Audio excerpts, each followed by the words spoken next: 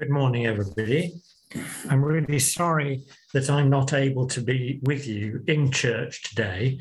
However, looking at the weather this morning, I felt quite pleased that I wasn't able to be with you. So here I am from home, and I hope you can all hear clearly. Who is my neighbour?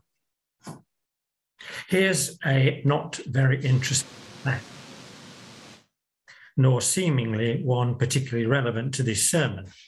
Did you know that only 4 of the 27 chapters of Leviticus are not completely about the laws of the people of Israel? So only 4 of them, and in fact, some of those have bits that are laws. It isn't exactly a page turner. It may be a cure to read Leviticus if you suffer from insomnia. And did you know that, according to most Jewish authorities, there are a total of 613 laws in the first 5 books of the Bible? The first commandment, which Jesus says is the greatest, is given directly by God to Moses on Mount Sinai, as recorded in Exodus. Hear, O Israel, the Lord our God, the Lord is one. You shall love the Lord your God with all your heart, with all your soul, and with all your might. But the second greatest, you shall love your neighbour as yourself, has no similar direct connection with Moses and only occurs in the book of Leviticus, where it's buried deep in the middle of chapter 19. And it's not even the beginning of the particular commandment. This is it. You shall not take vengeance or bear a grudge against any of your people, but you shall love your neighbour as yourself. Very strange that this commandment is only mentioned there in the whole of the Old Testament. It's almost obscure. And yet for us, it's just so important. Jesus was the first person to put these 2 commandments together and call them the greatest. But looking at these 2 commandments begs a question. You shall love. Can you order somebody to love? Can it be a command? You can, if we're talking about love as action rather than emotion. And actions are what seem to be important here. In Luke's version of the same story, the lawyer asks a fairly academic question: who is my neighbour? And Jesus tells him the story of the Good Samaritan. At the end, he doesn't ask the lawyer, so then who is your neighbour? Instead, he asks, who was neighbour to the man who was beaten up? No theory here, practical action. Who did something? Then the all-important follow-up point. Jesus says to him, go and do likewise. The love of God is definitely about action. God so loved the world that he gave. The Greek word here is agape, this utterly selfless, unconditional love which God shows to us. God gave us his Son so that we would not die. It's a doing kind of love. Go and do likewise. Alan has just been reminding us of one of the ways that we can do love as a church. Belinda's talked about our stewardship campaign, which is also all about doing love, giving time, giving talents, giving treasure. I told somebody this week that last week only a quarter of us in the congregation had returned the forms. And they expressed horror and then realised that they themselves hadn't returned their form yet. So please, please do, if you haven't already, fill in the forms and return them to us so that we as a church can make the most of who we are. But it definitely, the love of God definitely is an emotional love as well. Of course, Jesus was an emotional man. He wept over Jerusalem. He wept when he got to the tomb of the dead Lazarus. We have no record of him laughing, and the Victorians painted him as a man of sorrows acquainted with grief, and nothing more. But remember, Jesus said, I have told you these things so that my joy may be in you and that your joy may be complete. In Deuteronomy, it reminds us that God cradles us in his everlasting arms. So yes, as we know, we can be commanded by God to love God and our neighbour, to go and do likewise. But we are also held by God, hidden in God, and filled with holy joy. A few weeks ago, I can't remember where, but I think it was there in church. Anyway, somebody was reading a passage from the Last Supper discourses of Jesus in the Gospel of John, familiar words.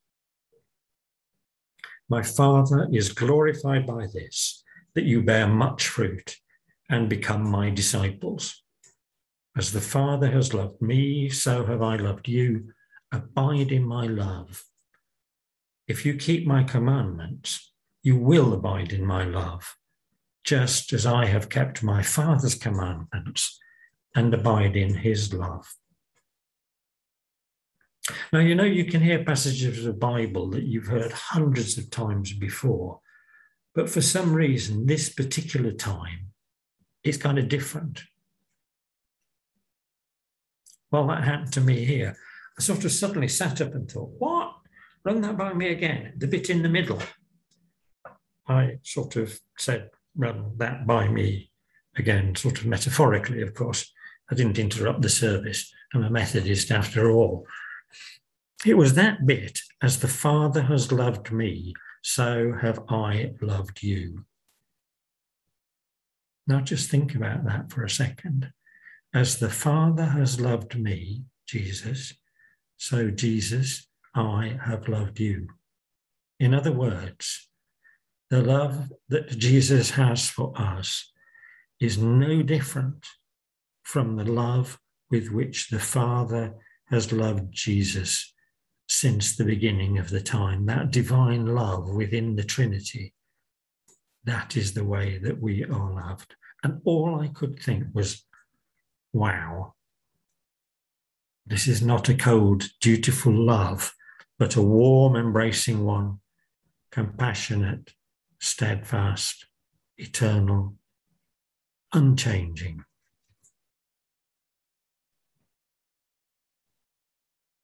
So the scribe said to Jesus, who is my neighbour? My brother Steve has lived in Texas for most of his life. The last time I was there, we went with his wife Sandra, who's a Buddhist, to the Zen Center in downtown Houston. Steve calls in sometimes and has got to know the abbot, Galen, very well. She is one of the most beautiful and peaceful people I've ever met in my life. We went to find her and she was in the kitchen where she was preparing the evening meal, a chicken stew. As we got there, she was wrestling with the carcass of the bird. Ah, said my brother Steve, I see you are about to roast brother chicken. Galen, who is used to Steve, smiled and replied, yes, and next I'm going to boil brother carrot and sister celery. Who is my neighbour? Today is the first day of the COP26 summit in Glasgow. Over the past few weeks, we have been fed terrifying stories by the media about what is happening in our world. Extreme weather events, melting ice caps, but also hundreds and hundreds of small stories that always don't get the full media attention. This week, I read about a small town called Campbell in the state of Wisconsin. Their water has apparently been polluted over decades by the runoff of the fire extinguishing foam from the local airport. Incidences of male testicular cancer and other diseases are, as one local medic put, going through the roof. That's Wisconsin. And by the way, the state Republican Congress, Senate, decided that they wouldn't investigate this. Another story this week you may have seen on the BBC News. The Thames is now polluted, not just with the raw sewage that we hear a lot about, but with minute amounts which add up over time of antidepressants, headache remedies, contraceptive remedies, etc. These affect the lives of the fish and they stop breeding. It's terrifying. A couple of weeks ago, Alethea, Emerson and I went to Methodist Central Hall to a great evening event on climate change. It was excellent and it was challenging. One of the ways it was challenging was when a delegate there talked about our relationship as human beings to the natural world. Should, she asked, we regard the natural realm, animals, plants, even rocks, as our neighbours, and as Jesus instructed us, go and be neighbour to them. Radical. Well, it isn't exactly a new idea. St. Francis of Assisi preached to the birds and animals, and in his Canticle of the Sun sang about my Lord, brother sun, sister moon, brother wind, sister water, brother fire, mother earth, and even sister bodily death. Now, a small deviation. Being a cautious sort of chap, I asked Belinda to select someone to read this sermon in case the Zoom link doesn't work. She selected Roger Cottrell. Roger has been practicing my sermon and trying, I presume, to imitate my rather strangled Yorkshire accent. But he emailed me when he'd read my sermon to tell me this. Richard, you may know that in very recent years, in some countries, non-human entities have been given their own legal rights as persons.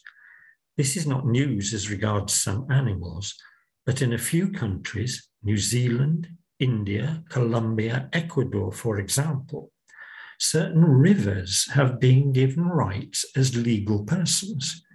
So your brother river has rights that can be asserted at law through its official appointed guardians, a bit like power of attorney. Thanks, Roger. I didn't actually know any of that. That strengthens this argument even more.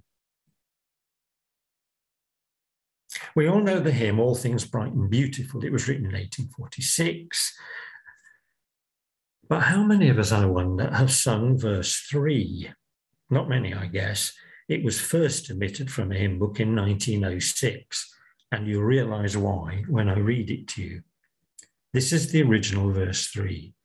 The rich man in his castle, the poor man at his gate, God made them high or lowly and ordered their estate. Over time, our understanding of truth changes. The idea that God makes some rich and others poor is no longer seen as Christian truth.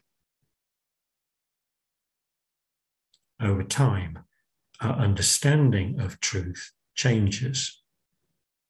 As we've been reminded, today is the last day of Black History Month. do take, if you're in church, do take a last look at our exhibition around the church of some of the black men and women who led exceptional lives as pioneers and must no longer be forgotten or sidelined.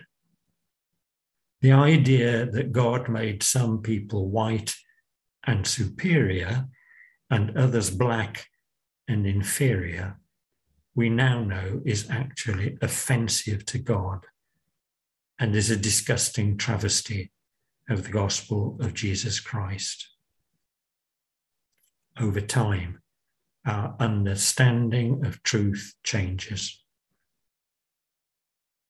Not for the survival of a particular species or plant type, but possibly for the survival of our entire planet. At this critical time, our understanding of who is our neighbour must change to embrace all that God created. And we must go out of our ways to be neighbours to the whole of creation. And we have to remember that it can't just be an emotional love, like hugging a tree. Not that I personally have anything against hugging a tree, but a practical one that fires us again to action, to fight for animal survival, plant survival, rocks, brother wind, sister water, and even for brother carrot and sister celery. This, Jesus said, is the greatest, second greatest commandment. You shall love your neighbour as yourself. And it's an order. Go and do likewise. Amen.